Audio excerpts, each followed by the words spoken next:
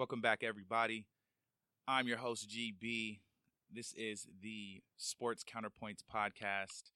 Family members discussing sports for y'all instead of just to ourselves like we do in the group chat or at Brian's house during the Super Bowl, start of football season, March Madness, and any other weekend we can. As I said, I'm your host, Glenn, or GB. On the other lines, if you will, as always, Brian and Jay Coop. What's up, fellas? What's up? What's going on? Man, welcome back. So this is our fourth episode, I believe. Or is this third? Third. Sorry. Yeah, it's our third. Yeah, we'll get there. We're getting excited already. Yeah, long weekend We'll in get there. Vegas. So, yeah, we got that going. So today's episode, we'll be talking about Kyrie Irving's comments in regards to re-signing with the Celtics. We'll be talking about LeBron James' comments in regards to his new teammate, Brandon Ingram. We will talk about something that just happened, Drew Brees passing a couple of records in the Monday night game, as well as should college athletes be paid for their efforts. So first topic, Kyrie Irving's recent comments about re-signing with his current team, the Boston Celtics. You guys can decide who can kick it off. B, you go ahead.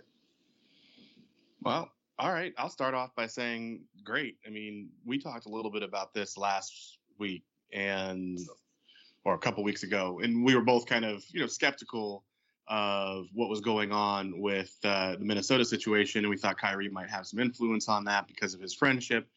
It doesn't sound or look like there's any room for anybody else on the Celtics.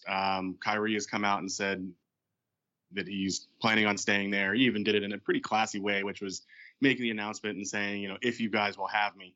And then even went a step further and apologized for saying the world is flat, which he really needed to do.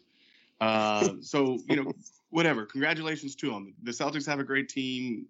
Obviously there's been some chemistry that's been formed over the offseason. I actually think that it should be pretty exciting to watch them this year. I think getting that kind of monkey off the back, if you will, of having to worry about what Kyrie may do next season will be great for the whole team chemistry, and their ability to make a real run at a championship this year against the Warriors.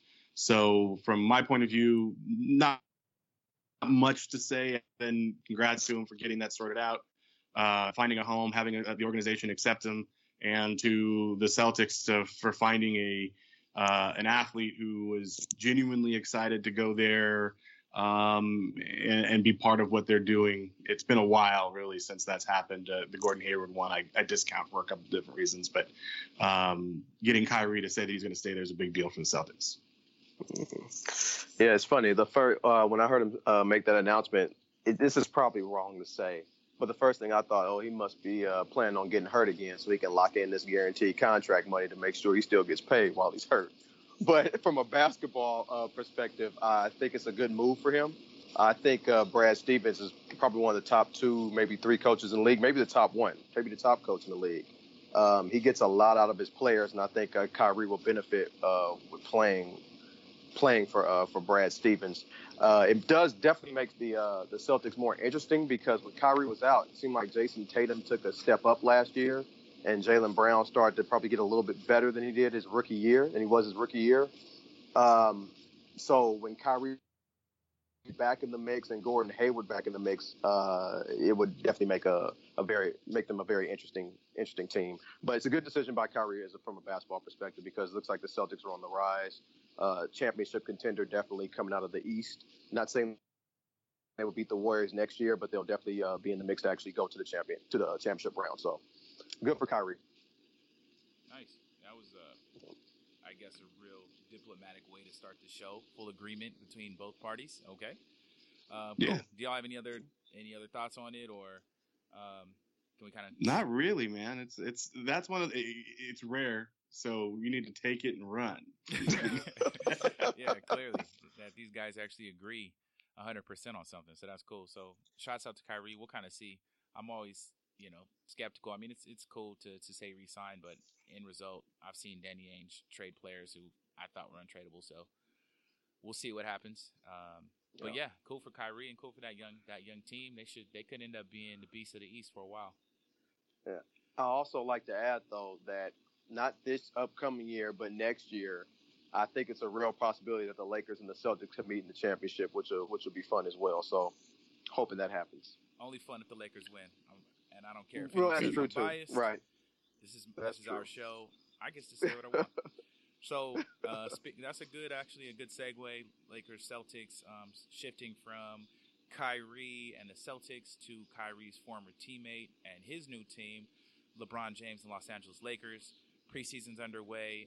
NBA season starts next week, and LeBron has been, he's been LeBron. He's been nothing but smiles and positive thoughts, and giving great feedback on his fellow teammates, the new young cats. And he specifically was saying how Brandon Ingram is a very special player and has a lot of upside. So, kind of, what are your guys' thoughts on LeBron's take on Ingram? Do you think he's right, and where do you see them going as teammates?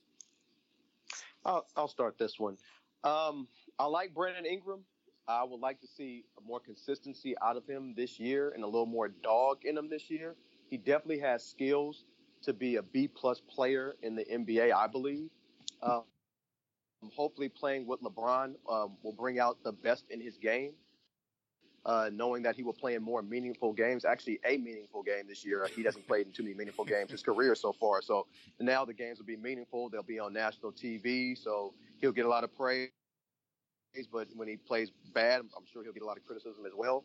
But so when I first heard LeBron's comments, I was happy that it was two ways. First of all, I was happy with what he was saying about Brandon Ingram because I think he probably looks at Ingram as somebody, who can, be a special player and can help the Lakers, on a championship run.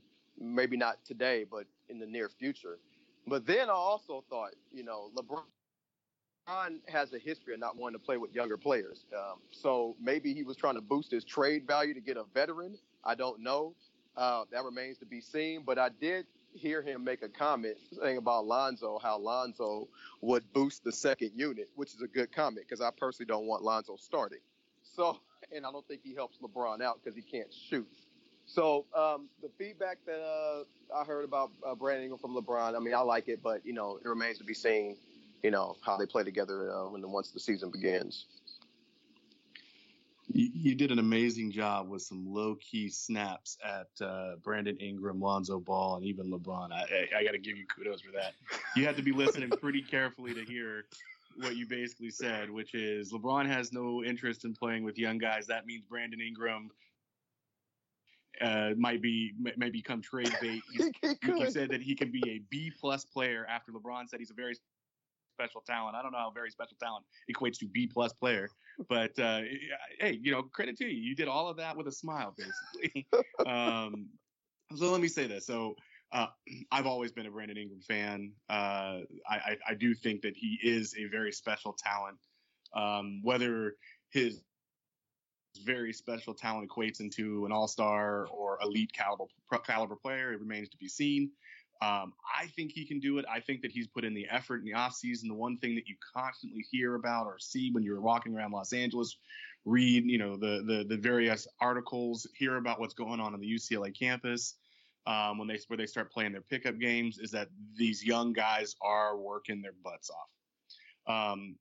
And that a lot of that credit has been given to Ingram. Ingram's very slight in the frame, and all you hear about is how much he's working out and how he's trying really hard to gain 20 pounds. Some people just have that, I'll joke and say GB like metabolism, where you can eat a whole lot and don't really do much to you. But anyways, so I think Brandon Ingram is a very special talent, like LeBron says. I think what LeBron was doing there had nothing to do with anything else than trying to get the most out of his soon-to-be wingman, right? And if you look at the starting lineup, the wingman to LeBron is Ingram. Ingram can play all the different positions on the court. He's tall. He also played starting point guard last week in the preseason game, which he did in the regular season games last year. He can play defense. We saw, if you watched the last minute of the last game where he was an absolute dog waiting for his bone to get that ball out of bounds. That was impressive. He's shown that he can do it on both sides of the court. I'm really looking forward to see what he can do running the break with a guy like LeBron and the other players. Kuzma and Rondo are certainly going to be that second team.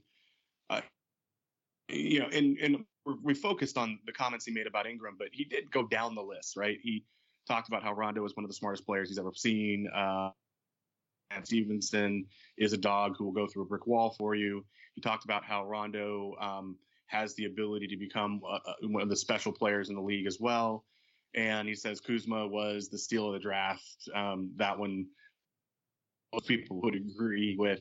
So, when you get to that point, LeBron clearly likes this team more so than other teams that he may or may not have he's had before. He's tried to ship out the Andrew Wiggins of the world. Clearly didn't have as much faith in them.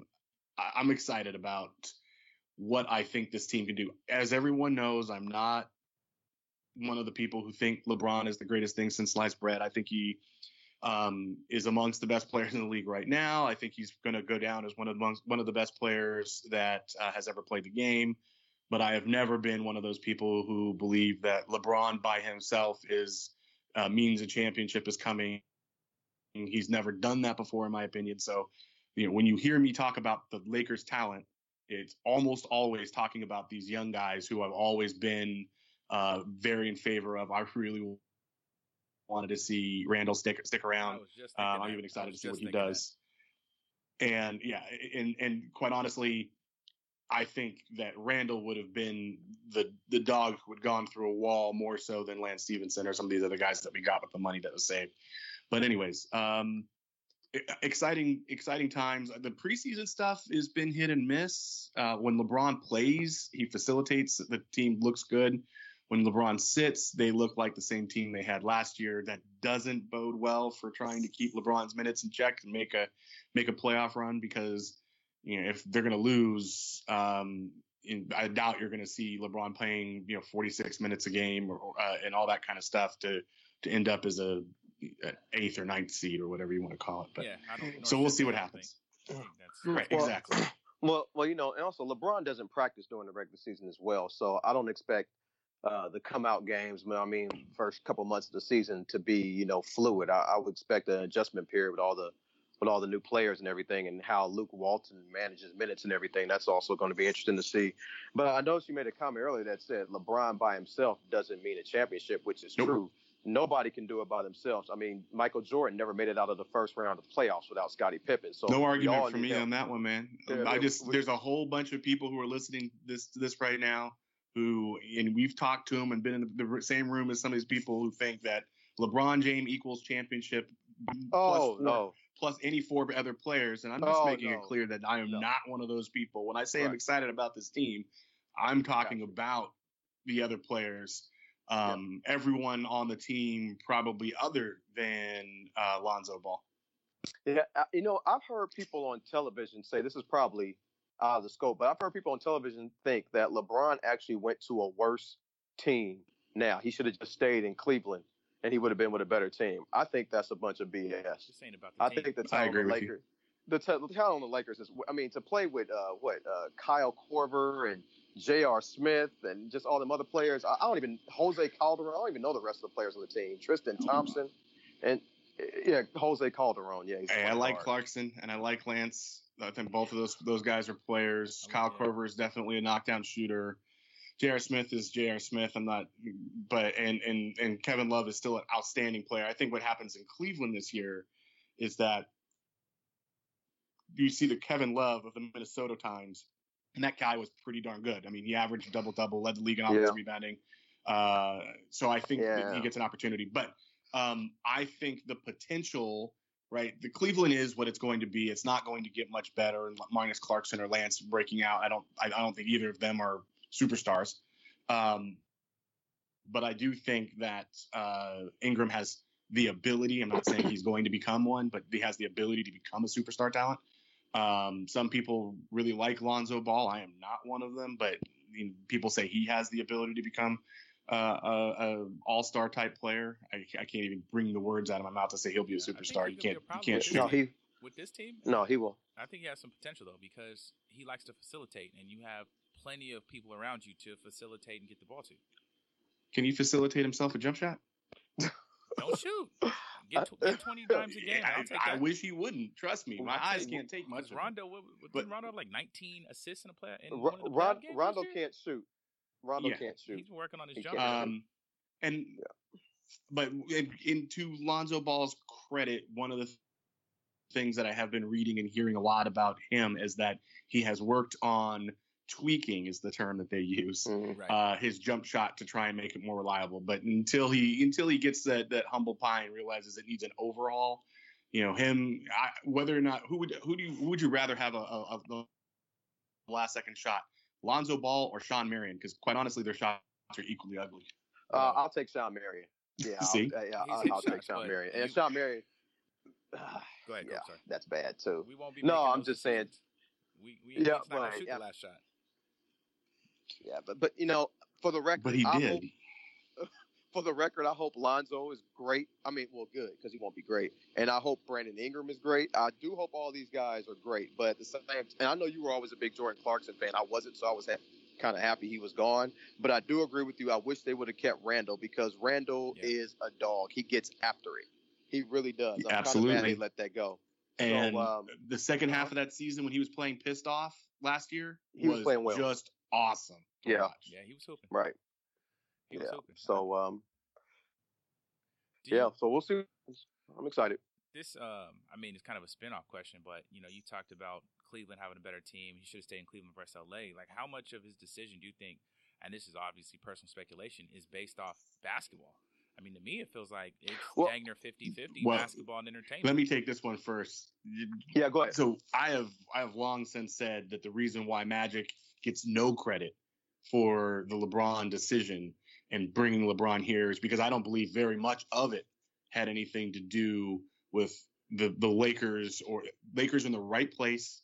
They have people whose names are not Kupchak or Bus, and ultimately LeBron made a business decision. He's got a lot going on out here. He's even already increased his profile since he's been here, talking about doing a daily show now. And he's got a lot going on, not to mention his kid is now playing ball out here. His family's settled out here in the summers already. It makes more sense for family. It makes more sense for business. It made more sense for life. And by the way, he gets to play for a franchise that has the resources, the history, and the fan base to be great, right? So all of those pieces came together. If the Lakers, if all of these same key pieces came together in like Utah, he'd probably still be in Cleveland. Yeah. Now, for the record, I don't think Cleveland is better than the Lakers. That team. I do agree with Brian though that Kevin Love will put up numbers. I don't think they'll be as good as he was in Minnesota because personally, I think he's lost a lot of athleticism and he gets hurt a lot. So I don't think he'll be that beast that he was, but he will put up numbers in Cleveland. As far as LeBron, I think it's 50-50. I think if the Lakers weren't in LA and it was the Clippers, I'm not sure if he would actually come to LA because LeBron can make money regardless. But I'll kind of make it 60-40, and this is why 60 for business, 40 for the Lakers. Because LeBron has these business ventures, and he was working on them a year while he was in Cleveland, a year before he even came to LA. So, but you notice none of them came to fruition until after the end of the season. Right. When did the barber shop start? Right. All of these things got made or were planned and put into order. Exactly. But none of them started until after the season when he already knew he was going to LA. He already knew. But the thing is, though, these things, productions and TV shows, all that stuff doesn't happen overnight. Those things take weeks and months to plan. And then when he gets out here, those things came to fruition. So that's why I think it was more 60% business because you have to be working on these things already. So when you get out here, they're already in place. He already had meetings set up with executives and movie people and stuff like that. You just don't do that overnight. It takes time to book meetings with these people. So I'm with you. I think 60% business and 40% basketball. 80-20 for me. He facilitated the Lakers trade to make sure that when he got here, that they already had some cap space ready for him. I mean, which was awesome. He knew what was going on in the middle of last season. He just didn't tell anybody. Yep, exactly. Anyways. Yeah, yep. I would agree. I mean, I always felt like it was 50-50 just because, you still get to hoop. They do have a nice young core. He signed for 4 years. He's going to be out for a little while, possibly twilight of his career, unless he, just continues to surge and play with these guys, watch these guys get better, and also be in LA, getting to the money, having access to, everyone he's probably ever wanted to access, being able to do shows and, movies and everything in the off season, watch his son. It's like the perfect marriage. Plus, you get to live in LA as a rich person, and I would love that. Never. So no one.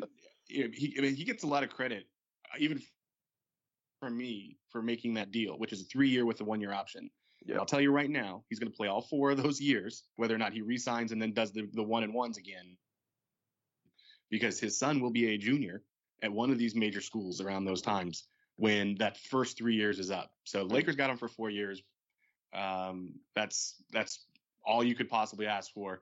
And there's already been, everyone's already talking about how Bronny could be a one and done. He's going to make sure he's playing on a team that allows for them to play together. Yeah. I'm sure the Lakers could make that happen. I was going to say that, that would be cool, man. Just honestly, I'm just, as a Laker fan, personally excited just to be relevant again and to get some national games. Like, we were relevant because we drafted Lonzo, and that's cool, and shout out to him or whatever. But I like now interesting. Play some interesting, and like I can actually watch these games and will want to watch these games. Yeah. The other thing I don't one second. Sorry, I don't think LeBron gets enough credit for. I haven't heard a word from LeVar Ball, so I would just like that to be out there, and I do appreciate that also. That should have been a topic on this for tonight too, because what the Lakers have done and how much they had to pay him to get him to shut up has to be a hefty sum. Right. So at some point in time, we're going to find out that has a special contract for janitorial services or something where he's getting paid $1 million a year because his silence is golden. Yeah. For sure. Anyways, LeVar Ball not talking is nice. You mentioned, Glenn, about them being relevant again. You were excited about that.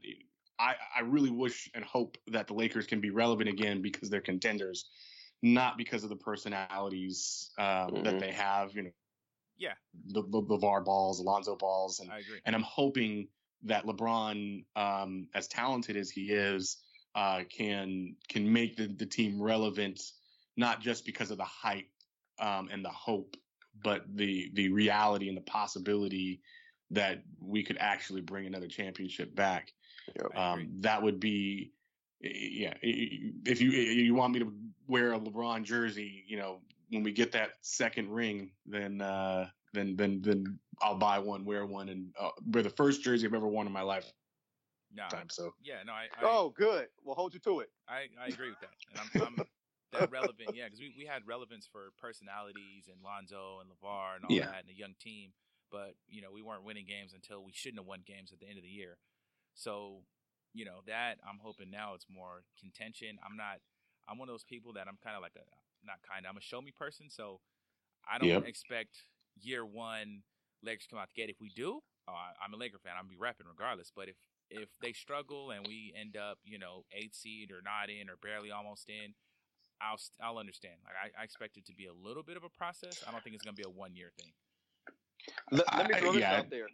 I'm sorry. Let me throw this out there. Do you guys really think that Luke Walton can manage all this? Yes. There's going to be a lot of people on this team. Really? Okay.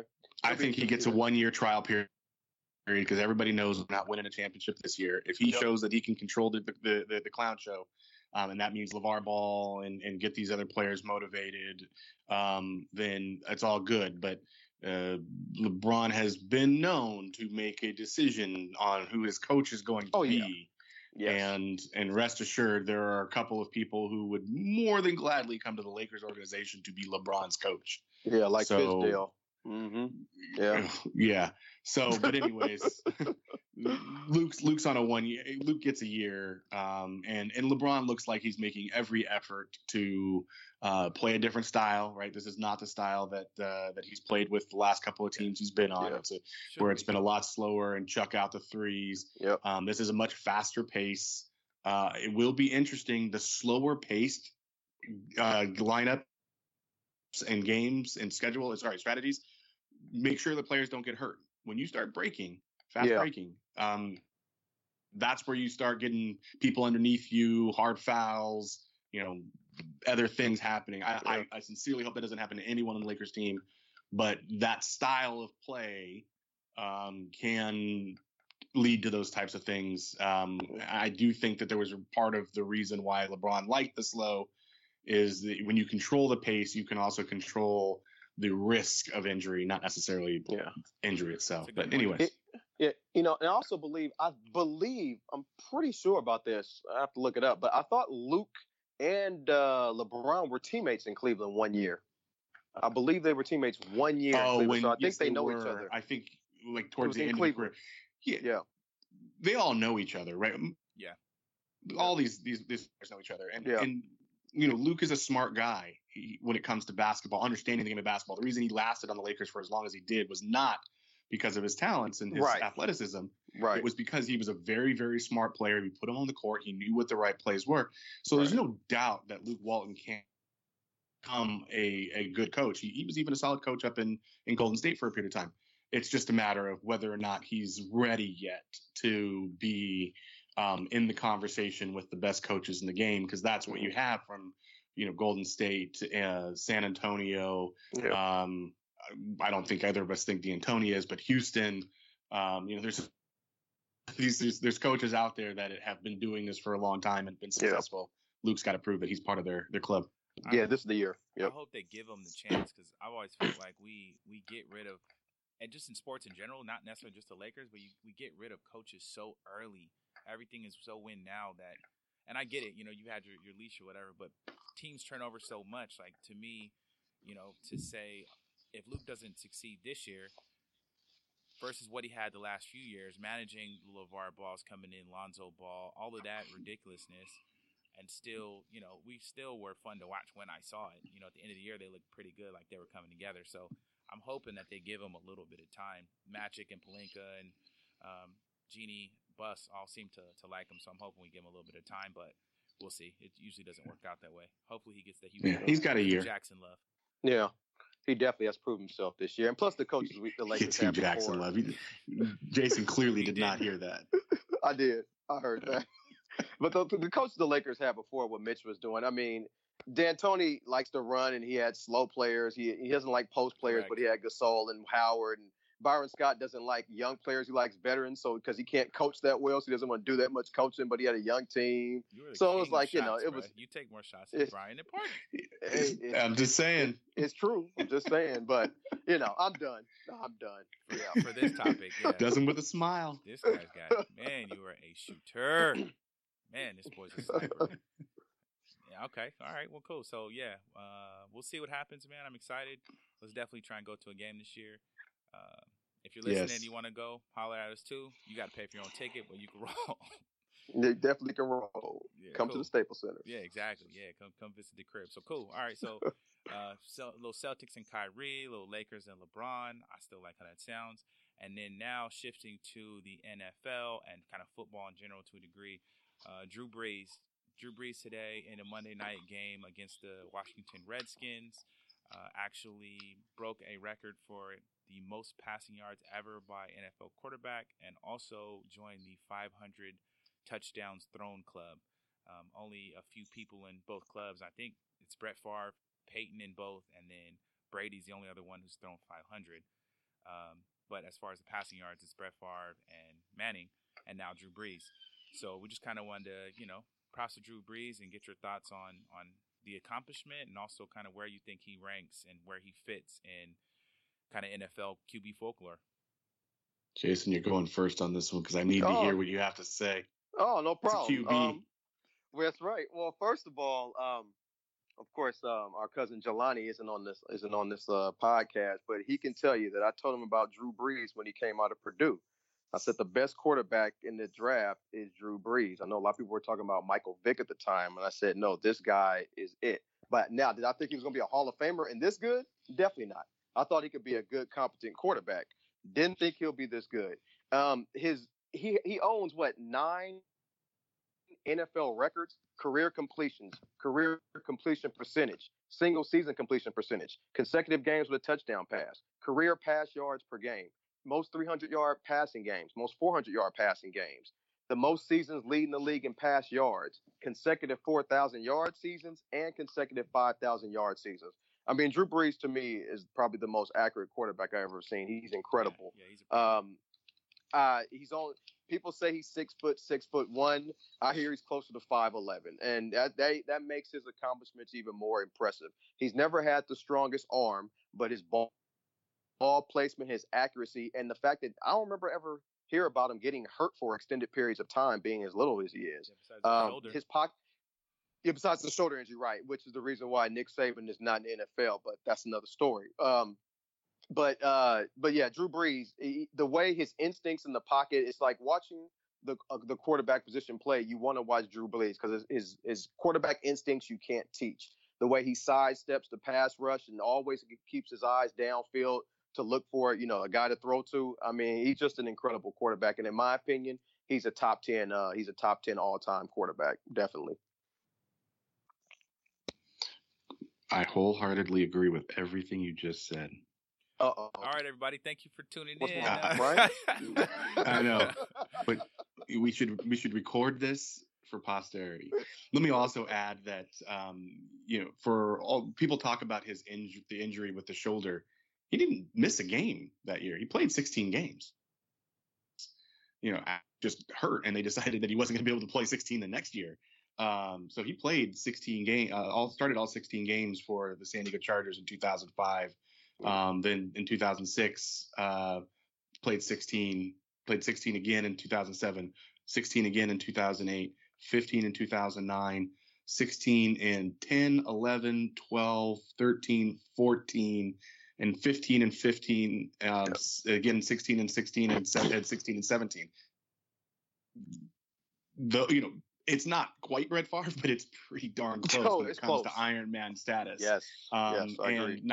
Not only has he been a class act the entire time, an ambassador for the game, an ambassador for the city of New Orleans during some really tough times. So hats off to that man. I guess the question, Jason, though, is where do you have him ranked amongst the best quarterbacks ever?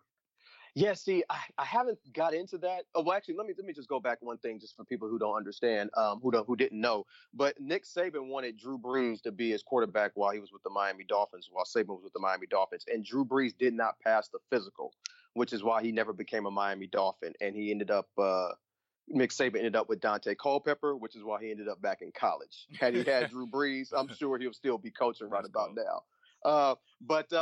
See, so Brian, I have them in the 6 to 10 range.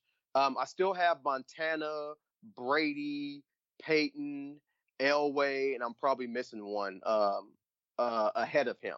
I think Rodgers is in this probably 6 to 10 or maybe 6 to 12 range. I have him better than Aaron Rodgers, to be perfectly honest with you. I just think in big games against good defenses, Drew Brees has done better than Aaron Rodgers, and it seems like Drew Brees is more coachable. You never hear about him getting in spats with his coach. I know a report came out recently how McCarthy and Aaron Rodgers are not on the same page. I know Aaron Rodgers called out his coach in an interview about a week ago or so, and I've heard over the last 2-3 years that him and McCarthy don't have the best relationship. You never hear about those problems with Drew Brees. Like you said, he's a class act. But I have him in the 6 to 10 range as far as greatest quarterbacks ever to play the game. How about you? I got him a little bit better. When you look at what he's done, his body of work, the teams that he's been on, I don't see particularly why he gets to be in the 6 to 10 range and Peyton Manning gets to be in the 1 to 5 range. Peyton has basically the same numbers. When it's all said and done, Brees' numbers will be better than Peyton Manning's because he's still got a couple years left. Mm-hmm. I always have said that I think Brady might be the best ever, but I think Brees is in the 1 to 5 range. And instead of diving in and discussing whether or not he's 1, 2, 3, 4, or 5, I'll say that I think he's earned the right to be in there. Yep. Using the words that you said, he is amongst the most accurate quarterbacks that's ever played. They had a sports science dedicated to just how accurate he was. The guy was able to hit a bullseye from 40 yards 9 out of 10 times, right? He throws nonstop. He scores touchdowns, even when he's not playing a porous defense like the Redskins tonight. The guy has done everything to put him in that conversation, and for whatever reason, he's always the one left out of the conversation when people start talking about Manning and Brady and Rodgers and all the other greats that are playing while they're playing. So I'll say he's in the 1 to 5. I really like him. I think he is better than Brett Favre. That'll frustrate some friends and people. Oh yeah, definitely. And most people have Favre top 5 too. And if you put him in the top 5, I guess you can say that Brett Favre is now in the 6 to 10 range in my world. Oh wow, Brett Favre in top 5. That's terrible. But no, I don't have a problem with putting him in the top 5. I mean, I don't have an argument against that at all. To being in the top 5. What's also impressive is he did this in the era while playing with Peyton, in the same era as Peyton and Tom Brady and Aaron Rodgers and all these guys. So that makes it even more impressive. And he never won an MVP. Those guys all won MVPs at one point or another. So yeah, I'm with you. Yeah, I think. There you go. Glenn, all this love, we might have to switch to another subject. Man, we got to. This next subject, it's coming. Yeah, this next subject definitely ain't that. But I mean, shout out to Drew Brees for sure. I'm glad he left the Chargers as a Raider fan. Phillip Rivers toast us anyway. Doesn't matter, but whatever. Shout out to Drew Brees for sure, because he been playing his ass off for many years. So I got nothing but respect for that man. So. Cool. All right. So we had the Celtics and Kyrie. We talked about the Lakers and LeBron. We talked about Drew Brees and his where he fits in the pantheon of great quarterbacks. And now shifting to college sports, college football, could be a subject of this as well. The idea of college athletes being paid for their services. And we'll kind of, Brian, I think you start on this one because you said something about a rule that just happened. I'll start on this one. So there's a couple different things that on this one. First, the reason we started talking about this subject was because the NCAA recently passed a rule that said that athletes could sign with an agent, use that representation, and then still return to school if they wanted to. And then shortly after that happened for NBA players, it got passed for baseball players, hockey players, football players, etc. So the rule is now in place where basically you can have an agent while in college. It's not 100% all the time, but the vast majority, and everybody knows the loopholes, and therefore all your one and done players are going to get signed to an agent right out of high school. And they're going to start collecting money. I mean, that's where this ultimately comes out.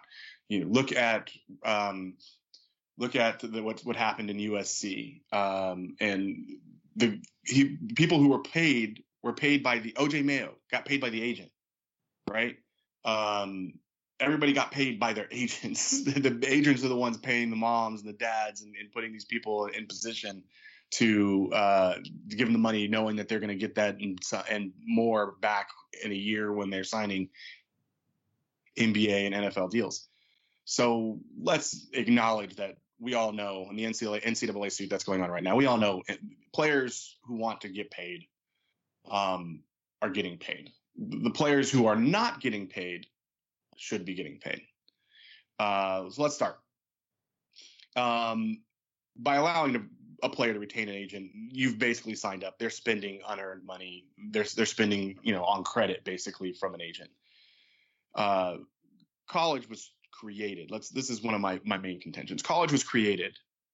This is before student athletics was created to help people, the attendees of the school, for a professional career of some sort, whether it be teacher, whether it be historian, whether it be doctor, businessman, or whatever. That's what a college was created. Oddly enough, the only professions that they're preparing students for at the next level that they can't get paid for while they're in school is student athlete. That's just ridiculous. Not only do schools encourage their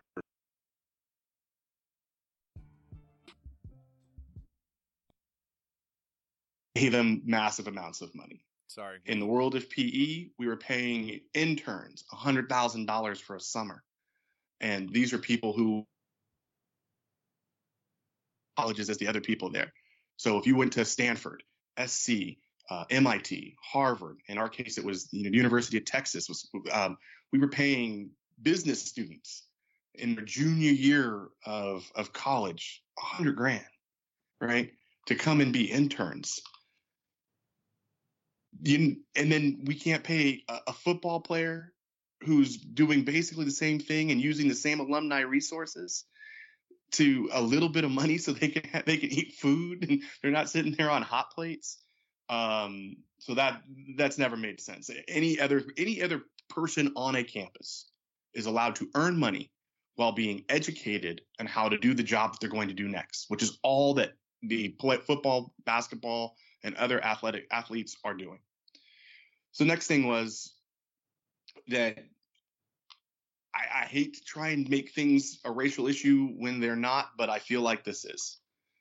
Right? When we're talking about players getting paid, we're really and we're talking about football. We all know what the majority of those students being of a minority class, not to say all of them, but majority of them. And where you are allowed to make money right out of high school, baseball, hockey, have farm leagues, right? All of a sudden, if you look at the racial dynamics of those sports, you notice that there's a big difference between basketball and football.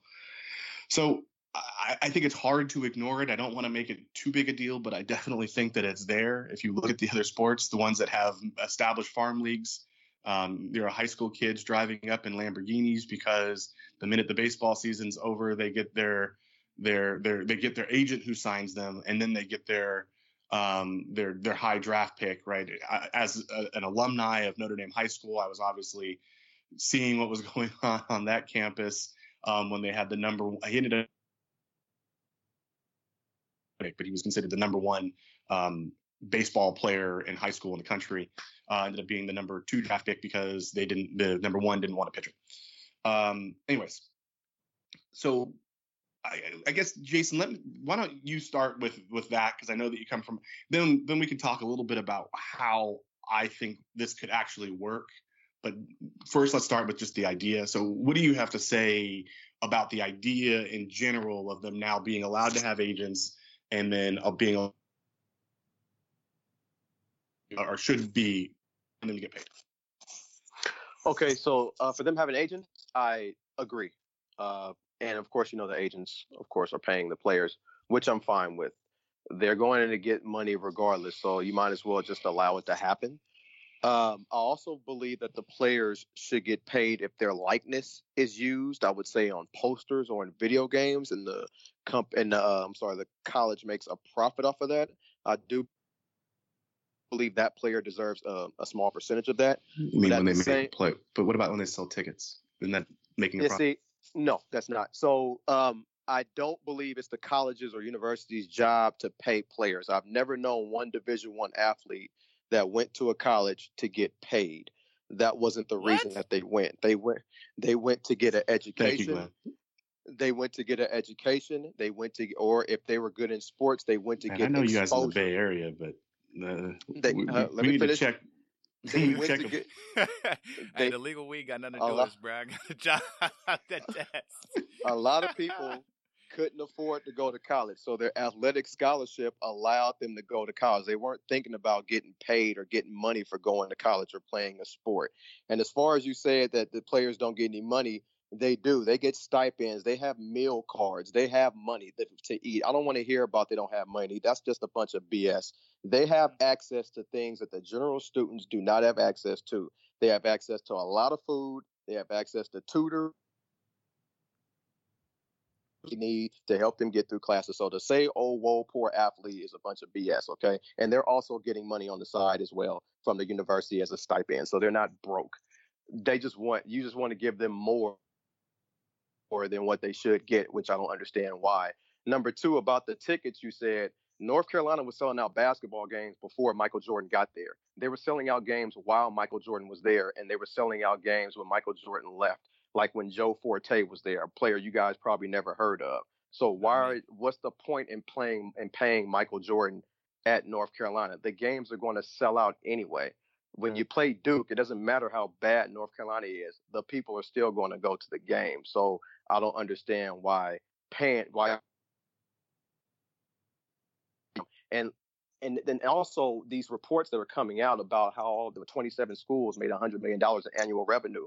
Nobody says anything about the profit they made. That's just revenue that the athletic department made.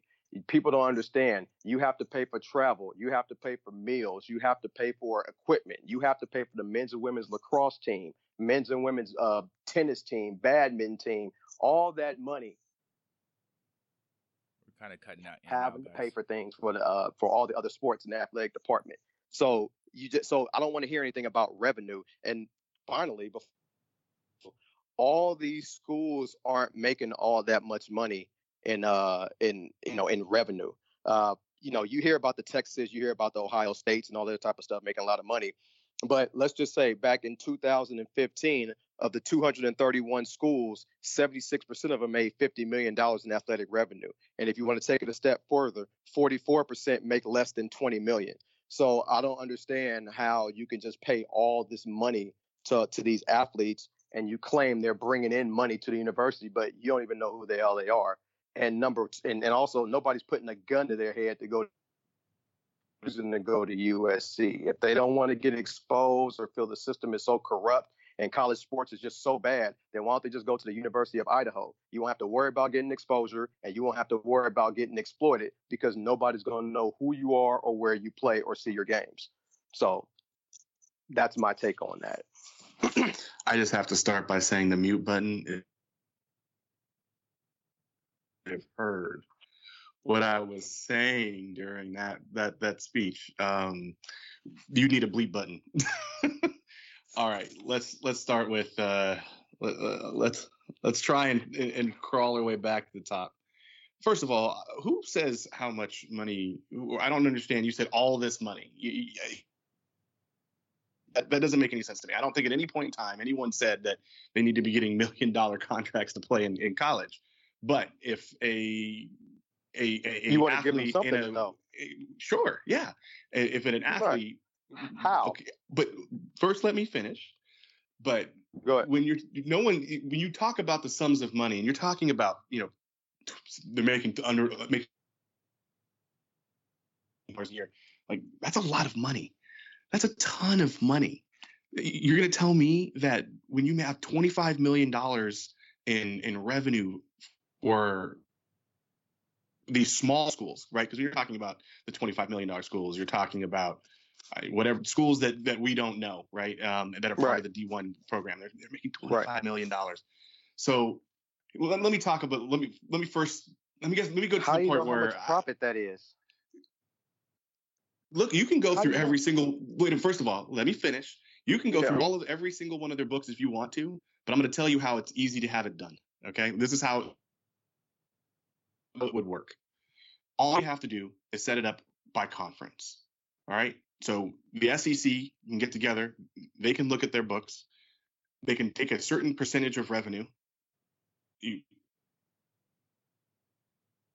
Revenue makes more sense because it's easy to know because the owners of pro sports have been doing it.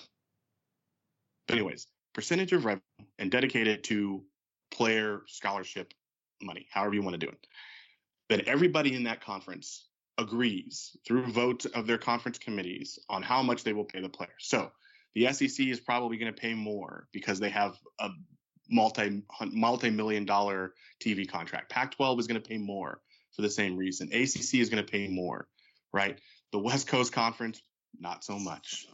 And that way, it still leads to some parity amongst the conferences.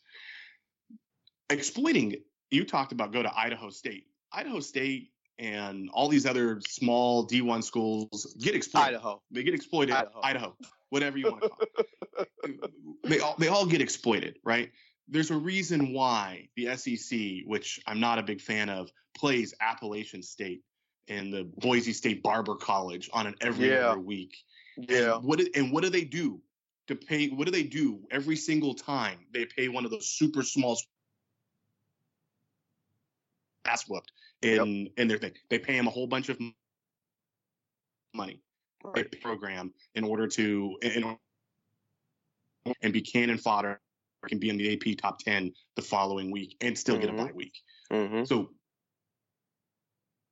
the Ohio State guys schools will make up for that because they'll be giving the money to pay for the program. Now, let's talk about what some of the other things that you mentioned. The whole idea that some of these players, and I'm not saying going to these schools because they want to and they want to get an education is just a bunch of hogwash. When you are a top athlete and I'm not talking about top athletes. I'm just saying in general. I'm talking about top athletes. Okay, you're talking about top. I wasn't. Okay, you can respond in a moment. Go ahead. I'm talking when you're a top athlete and you got the hat sitting in front of the table when you're, they got ESPN there trying to find out what school you're going to go to. Right? Those players are going to college because they have to. They have to because they cannot go into the NFL. They cannot go. And they can't go into the NFL and baseball, which, like I said, is a point of contention for me as well. These players are going because that is the only opportunity for them to do what they do and get to that next level, right? So they're not there, especially not in the NBA. Half the kids in the NBA that do these one and dones have never seen the inside of a classroom because the basketball season is so short that they can basically go to class for the first 15 weeks, make the progress report, and then they're done. Football, because they have to go and play for a couple of years, have to take. But these kids are basically trying to maintain eligibility. I have a good friend who played college football. It was a very highly recruited running back out of high school, and also happens to be. And he did choose a school based on where he felt he was going to be able to be allowed to get an education while he was there. And that drastically limited the schools that he could look at, because I do not believe for a moment that they have real access. The tutors, yes, they're on campus. Yes, if you want to use them.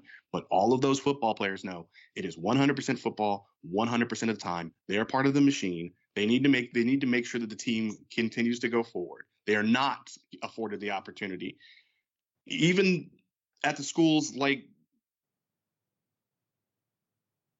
I've heard from him and others that even then it was, hey, that's great. I know you want to take molecular biology, but astronomy is also a science class. Maybe you should take that so you can focus on the playbook a little bit more.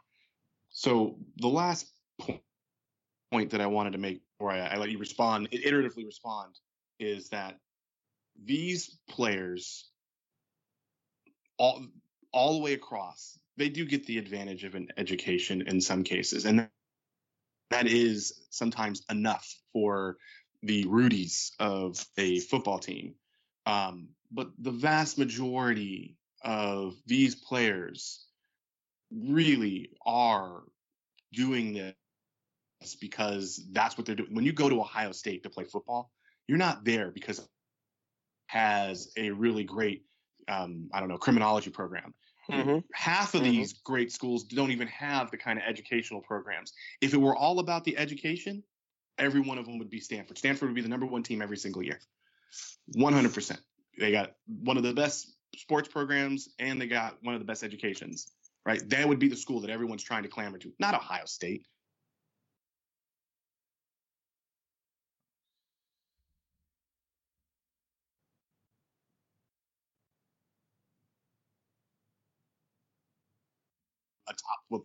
I'm a top football player. So to say that they're doing this is because they want the education just seems misguided. Now, I know you have a lot to say, and I got some more too, but go ahead. Tell me what you got. Okay, so I think we're talking about two different types of athletes. Okay, the person I was referring to was the last guy I talked to. He actually played basketball at the University of Oregon. He was not a professional player, wasn't thinking about going pro. He went for the He played education. at the University of Oregon in basketball. Of course he wasn't trying to go pro. Right. But I also know people who played football like in UNLV and other places as well. So I think we're talking about two different athletes. You're talking about the highest caliber of athlete. So I agree. If LeBron James went to college, he'd be getting hosed. I agree with that.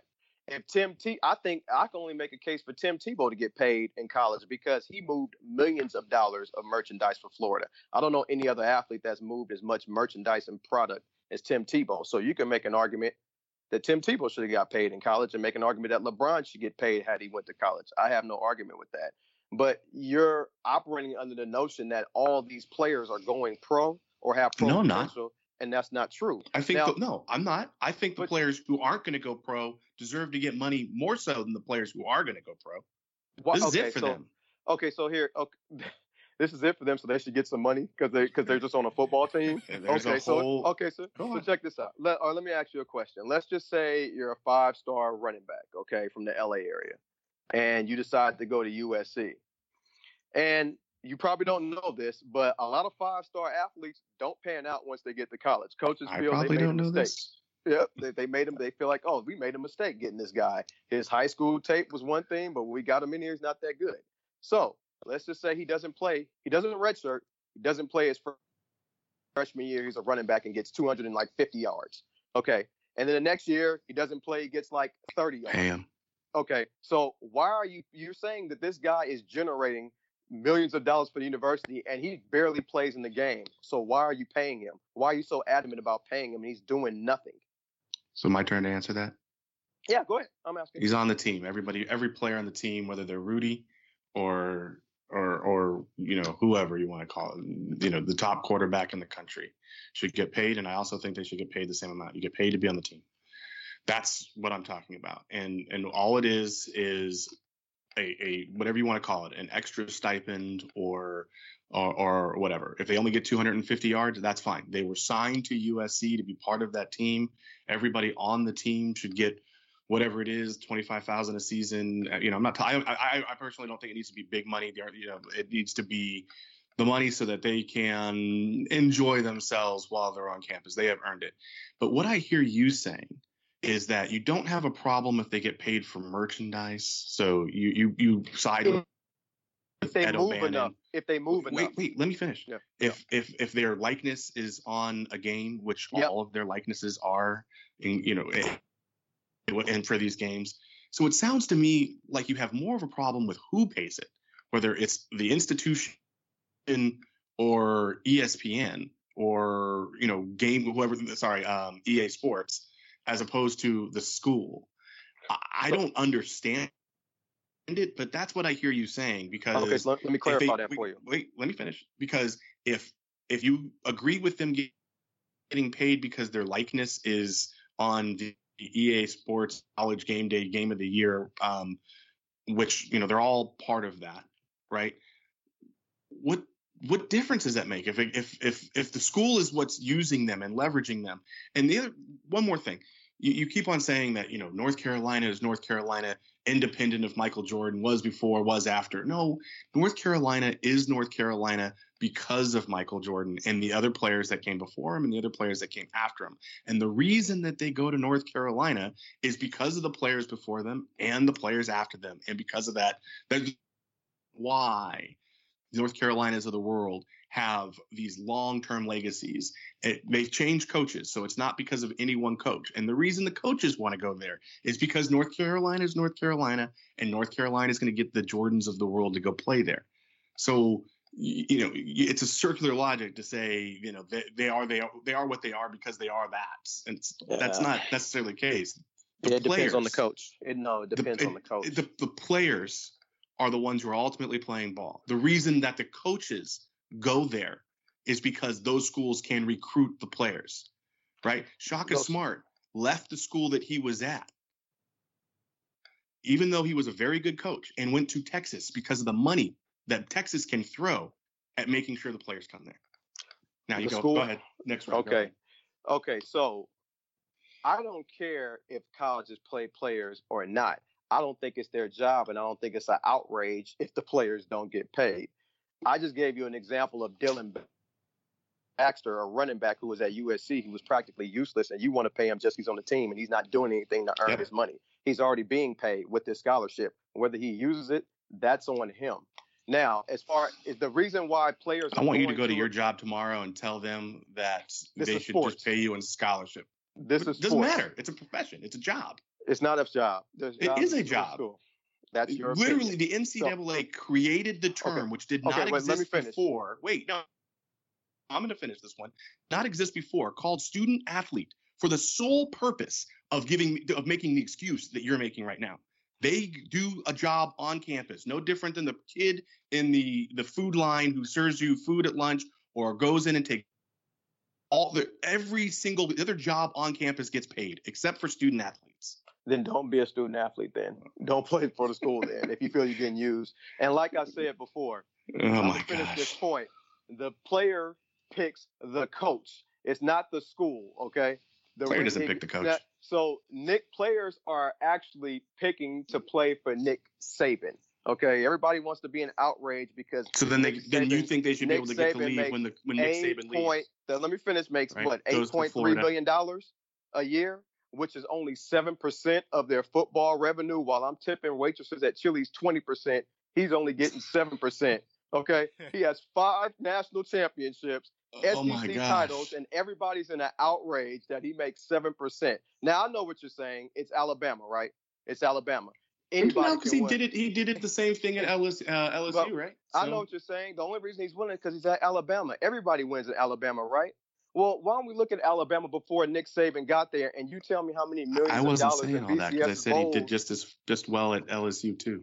Just remember, I was saying that Nick Saban is underpaid. Okay, so before he got there, what does that have to do with the price of tea of China? We're not talking about Nick Saban and coaches. Coaches have the ability to negotiate on the open market. Players don't. If Nick Saban wants more money, he can go negotiate for more money. And nobody's going to look down at him. Nobody's going to kick him out of school. No one's going to kick him out of the job. You know, what Nick Saban also makes from between Nike and Under Armour and all the other stuff is off those books too. So you can shed all the tears you want for Nick Saban. I do not give one flying F about Nick Saban. He is able to negotiate his contract. He's worth every penny, and the players. Congratulations, but we're not talking about that. The players. We're talking about players worth it. The players aren't. Yeah. What about the players? They shouldn't get paid. So what? I just think they get paid. They're getting paid in the scholarship. They're going to school. They don't even academically qualify to get in. When I talk about this topic, I'm going to put it out there because there's literally no rationale to what you're saying. I'm going to let rationale. You're paying them, and they're I'm going to let other people. Right. So the one thing that we learn in speech and debate and all these things is at a certain point in time, you no longer don't try and convince the other person, because that's not going to happen. I'm going to put the information out there, and the people who want to listen to what I have to say and what you have to say are then going to be able to make a decision. Players should get paid. They're going there. They're doing a job on campus. Every other person on that campus gets paid to do a job. Okay. If they work, they get paid to do the job.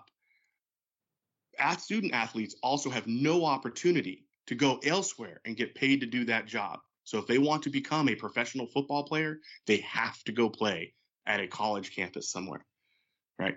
Those programs are making killings, killings, Ohio State, Oklahoma, Alabama, all the ones that you've just been, Notre Dame, all of these have huge TV deals, making tons and tons of revenue.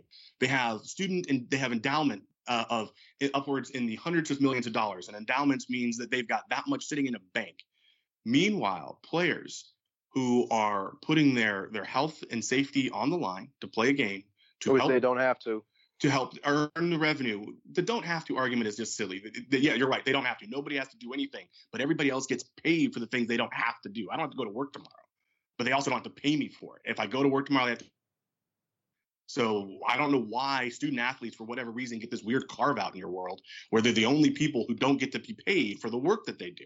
There's literally no other person on the planet, no other job that someone does on a regular basis on this planet that they don't get something for, some money for. And if you want to say it's an education, then let them choose. Then let them choose. If they go to USC, they can have $65,000 a year, or it's actually up to $72,000 a year. Or they can play for USC. They can get $72,000 a year in education or $72,000 in their pocketbook. Guess what they're going to choose? So don't give me the value of an education crap, because it's not. Now, $72,000 a year, $70,000 in their pocket. Why would you give them $72,000 in their pocket and then you're not? I was using the example of, you said that their education is what they get paid. Wait, that's a bad example. Let me finish what I'm saying, and then you can go back and say it's a bad example, because I don't think so. That's how much USC costs, $72,000. If you want to say that the value of their education is what they get, which is crap, because none of them finish school or have the opportunity to finish school. Some of them is it the school's problem?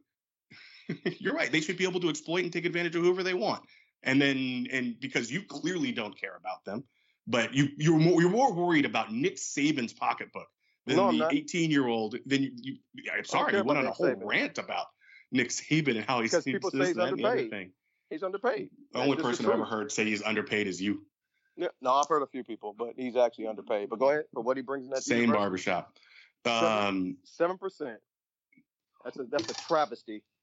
And you're saying, and now 0% is a travesty. Since you don't value education, you want somebody to pay a student $70,000 and you get nothing out of them. What are you paying them for? This is what I understand. They don't get the education, Jason. They don't get an education. Why is that the college's fault? That's your fault. Wait a minute. It is the coach's fault. Nick Saban does not let his kids go to class. Nick Saban does not allow for students to go to tutoring. He says, get your ass in the gym. And it's about the program, the entire. So don't give me the whole, they're getting an education. Then don't go to Alabama. Nobody put a gun to Najee Harris's head. Najee Harris wanted to go to Alabama. Oh, my gosh. You knew about all that? You don't think Najee knew about all that? Moving on. I got a question. He knew that. So to kind of devil's advocate for kind of what Jason's saying. What's the problem? As a question, so you're saying student athletes, right? But we've been pretty much talking about the top sports. What about the rest of the players? Like, do you pay, like to Jason's point, and I'm devil's advocating this. What? Golfers. Well, Glenn, I was gonna get into that actually. Volleyball players. Yes. Do you pay? Like, what does that equate to? And I'm sure schools could do it, depending on the school. But like, if you go to Morehouse, where I went, shout out to Morehouse, not a Division I school. So yes. Okay, so strictly D1s. Okay, so take us out and take, I don't know, a school that's not very well. Schools recognized. With TV contracts like Division I, but yeah. So like Appalachian State, or you know what I mean? Appalachian State, go for that one. Do they still get? They just get a smaller stipend, and you know what I mean? Like, I'm wondering how do they? So they may get $100 for the season, whereas.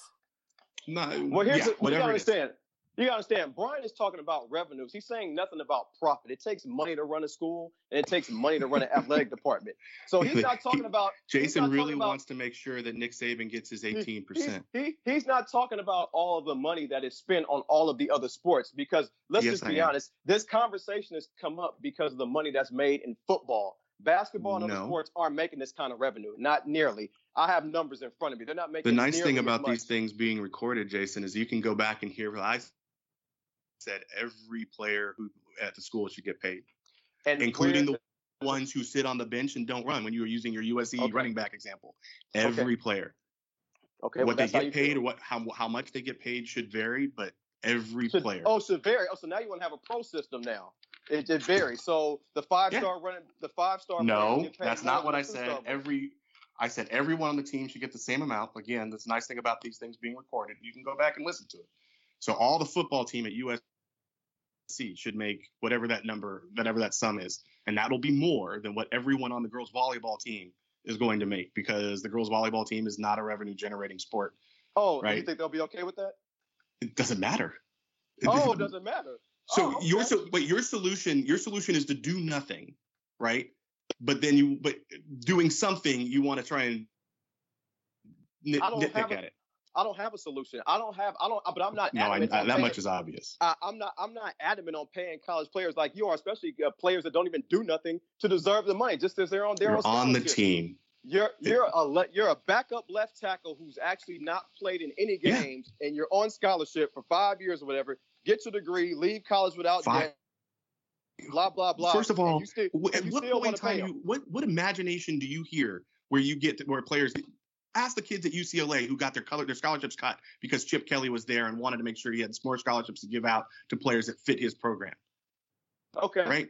Those players. Tell me again about the 5 years that they got to go get their education. UCLA, they're over 200, 300, Division I basketball programs. You think that happens at all 300? No, that doesn't happen at all 300. Happens all the time.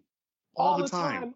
All the time, really. So about 50% of the time, 50% of the time, scholarships are cut. Really? How come I never known anybody that played on teams with scholarships? Jason, I think I think Nick Saban is truly happy that you're more worried about him getting his 18% of the revenue from Alabama, and he's underpaid while this is the not student about athletes there.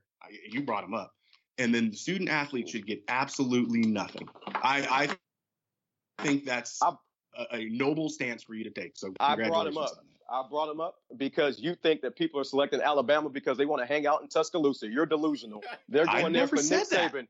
I literally say that if players were picking, to go to dorm? Why would Quentin from Oakland Tech want to go to dorm North? Well, not dorm. Raleigh. Literally said that if these kids were picking programs because of the institutions, the locations, and the education which you dreamed up, they would all be at Stanford.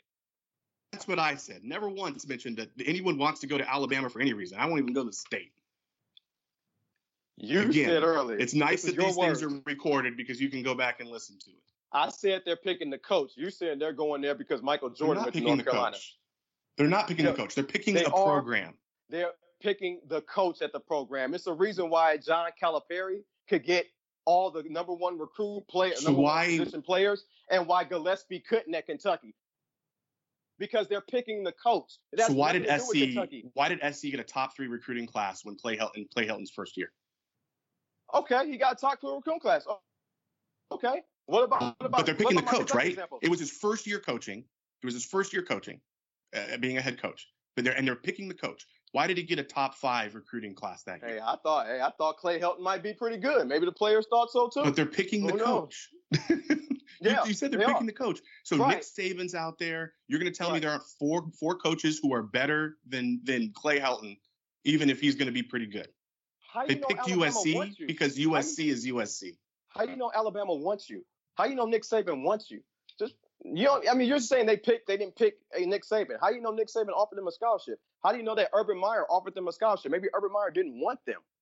Yeah. You're not thinking about that. You're more than welcome to go and look at the recruiting sites and see who these kids that went to USC had there. But most of them have a list of 20 schools.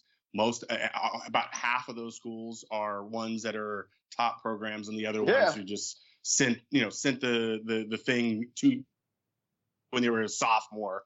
And, the UNLVs of the world, the minute they see a kid throw a touchdown in high school, they send them an offer letter and hoping that, nothing else works out and they can get them in. But I think the point that I was trying to make is they're picking programs. They're not picking, no one picked Clay Helton because Clay Helton's Clay Helton. They picked USC because USC is USC. Clay Helton happens to be the coach there.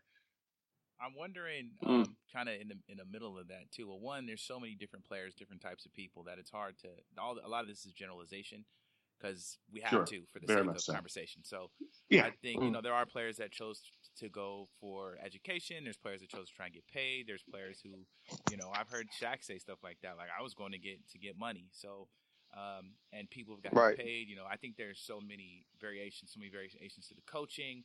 The different schools, is every school exploitative? Maybe not. Is every player to be exploited? There's parents who've pushed their kids to go to schools to get money. There's so many variations to it. I think part of it is if you pay them, you definitely can kind of limit that to a degree because you don't need to take quote unquote illicit money, if you will, or it's not illegal to take that money. But there's clearly money being thrown around everywhere. I just think there needs to be. My thought is they need to figure out a way of making that a bit cleaner because obviously people are getting paid, but it's not. I don't think it's right that if you get a couple of dollars from them making money off your jersey that they kick you out of school and you lose your scholarship anyway. Yeah.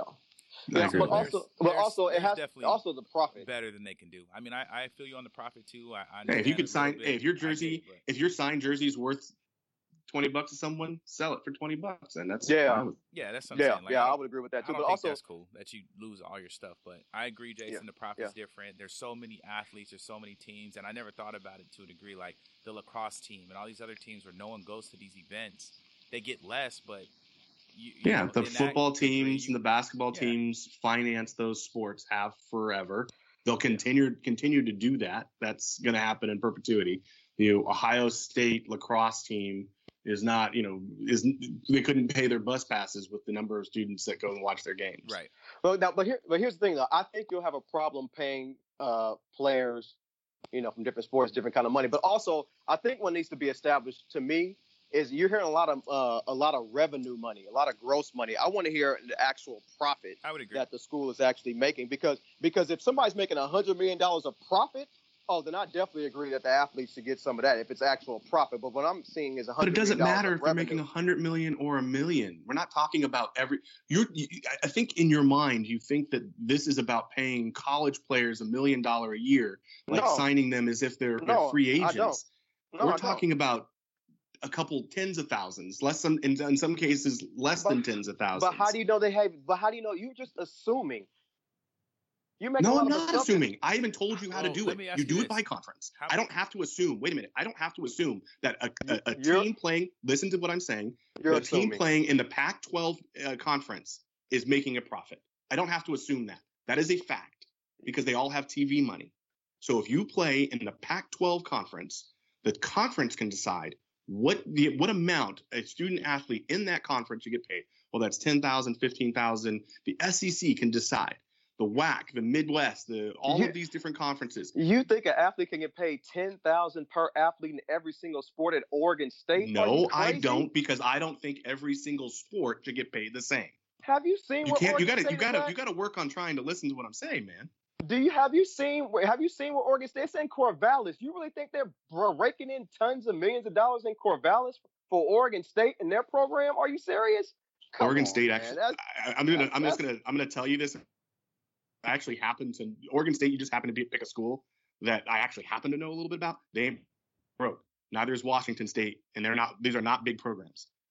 Utah, by the way, is also doing quite well, since that's another one of those places that are out in the middle of nowhere. How many athletes are in the athletic department, though? Total athletes. What do you think? I don't know the number. I'm just asking. I don't know, but I think it would depend per school, right? Wouldn't it depend per school? Yeah, because some schools don't have all the different programs. Yeah, some people don't have. Not every school has a lacrosse program, right? Right. Not everybody has football either. I think football's only like 120 Division I programs. I think our basketball is 312 Division I. I believe 321, something like that. So yeah, because say you don't have a football team. Like there's so many variations, and that's the point of generalizations. It's an interesting thought. Well, the revenue is coming from football. Total NC2A. That's where it's coming from. The NC2A as an organization pulls some of that money to put to the side. Because if you have, how many athletes across the country? Is it 100,000? Is it? And you're going to pay all them, $10,000 or $5,000 or $2,000. It starts again. Not everyone gets paid the same in all sport. There's 460,000 student athletes across all the entire NCAA. So if you give them all, give them all $10, that's all NCAA. It's all the different. If you give them all $10, that's $4.6 million, right or no? $10, $4.6 thousand. Yes, $4.6 million. Yeah. So, yeah, but again, you don't think you should pay them all the same amount. And that's just $10. Yeah, $4.6 million is a drop, right? So let's use that total. But don't you have to pay them all the same amount due to Title IX? No. Don't you have to pay them all? You don't? No, they have to have the same opportunity to for facilities. They have to have the same opportunity. You have to have a team. So if you have a men's basketball team, you have to justify having, or a men's soccer team, you have to have a women's soccer team, lacrosse, so on and so forth. Got it. The one exception, by the way, is football. Yeah. Okay. Interesting. Yeah, I'm looking at these revenues here, like 3-year averages of revenues, and it's mainly because of football. Let's just take Michigan, for instance. The 3-year average from 2015 to 2017, average football revenue, $92 million. Average basketball revenue, 15. That's men's basketball, and average women's basketball, $300,000. great. for the year. And Wait. and Virginia, huh? What's the profit though? See, I don't. It's just all athletic. Go to the NCAA revenue. website because I am no there profit. right now. Yes, Mhm. there is. On the NCAA website, they have the entire revenue and expenses for 2004 to 2016 on their website. It's 119 pages. It also has the salary and benefits for sports and all men's programs. It's all broken out. So pick a school. Yeah, I'm not on the way. So pick a school I'm and see what it interested to says. find out what I'm the interested profit here. is. Well, Yeah, I haven't I gone want- through 119 pages. And maybe But actually, the averages. No, that's Wait, just one school. The averages, right? We got, let's see, total expense.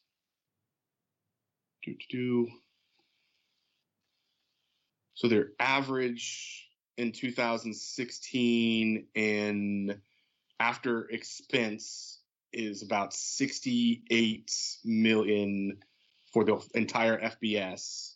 Division I without football is about 16 million. So you got a little money, man.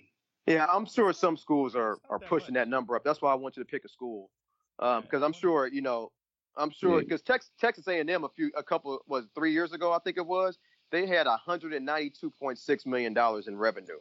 I think that was probably Johnny Manziel's last year, maybe, I'm not sure, but in any event, I'm sure some schools is putting that number and up. T. Boone Pickens and T. Boone Pickens and these guys are still going to be the ones that are financing it. Yeah, T. Boone Pickens. He's the Oklahoma State.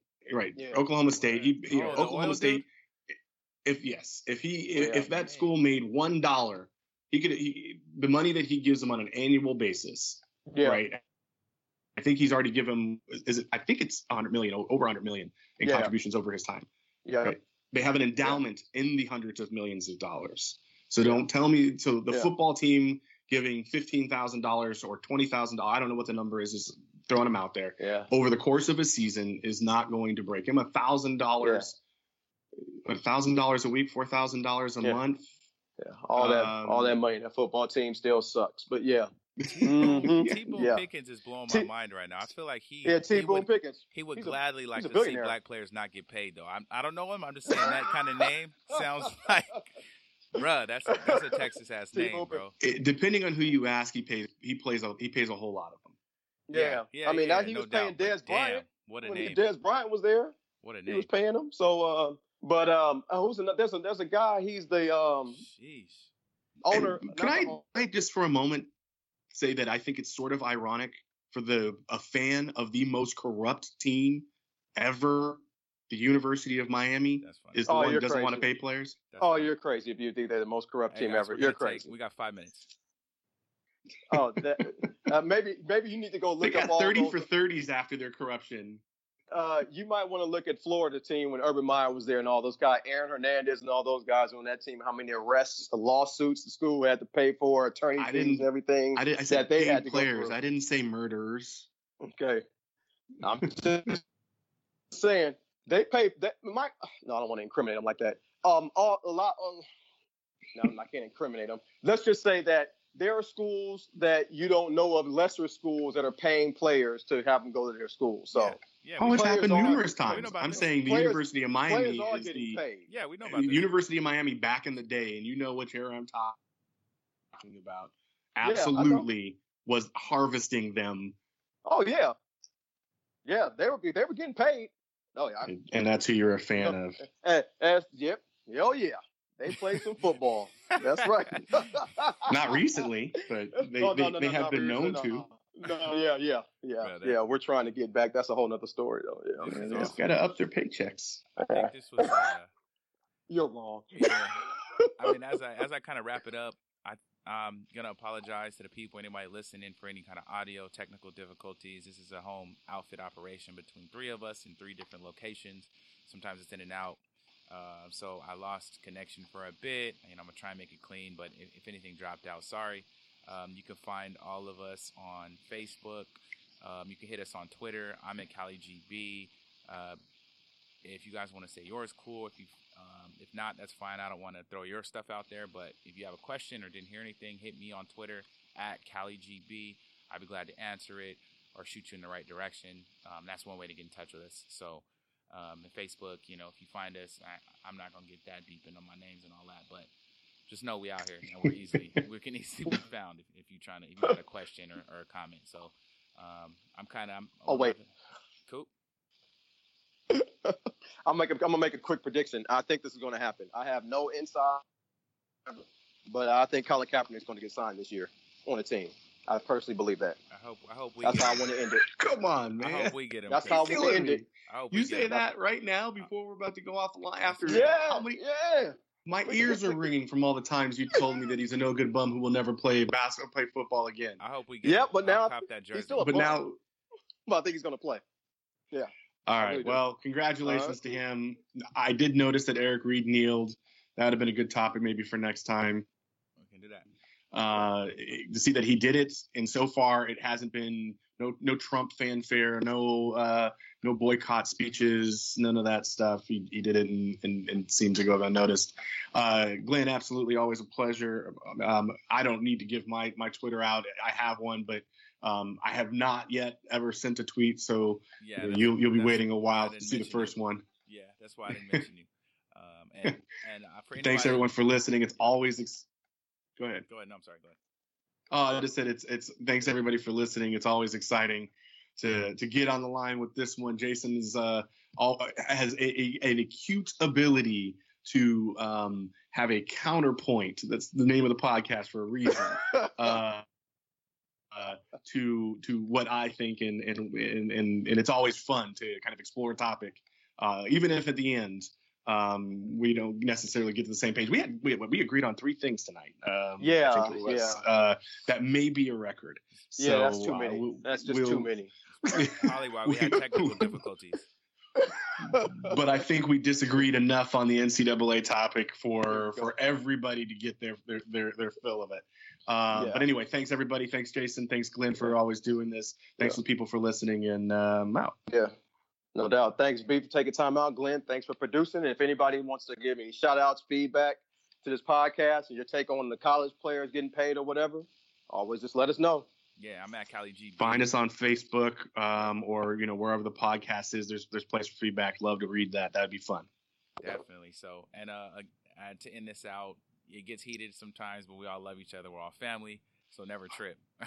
Oh yeah, we got dinner on Monday. Yeah, no doubt. So, we all got dinner on Monday. Nothing but hugs and food. You know what it is. So, anyways, I love y'all, man, and I'm glad we got to do this. And I'm signing out. This GB. Talk to you later. And Brian. All right. Peace. All right. We'll see y'all.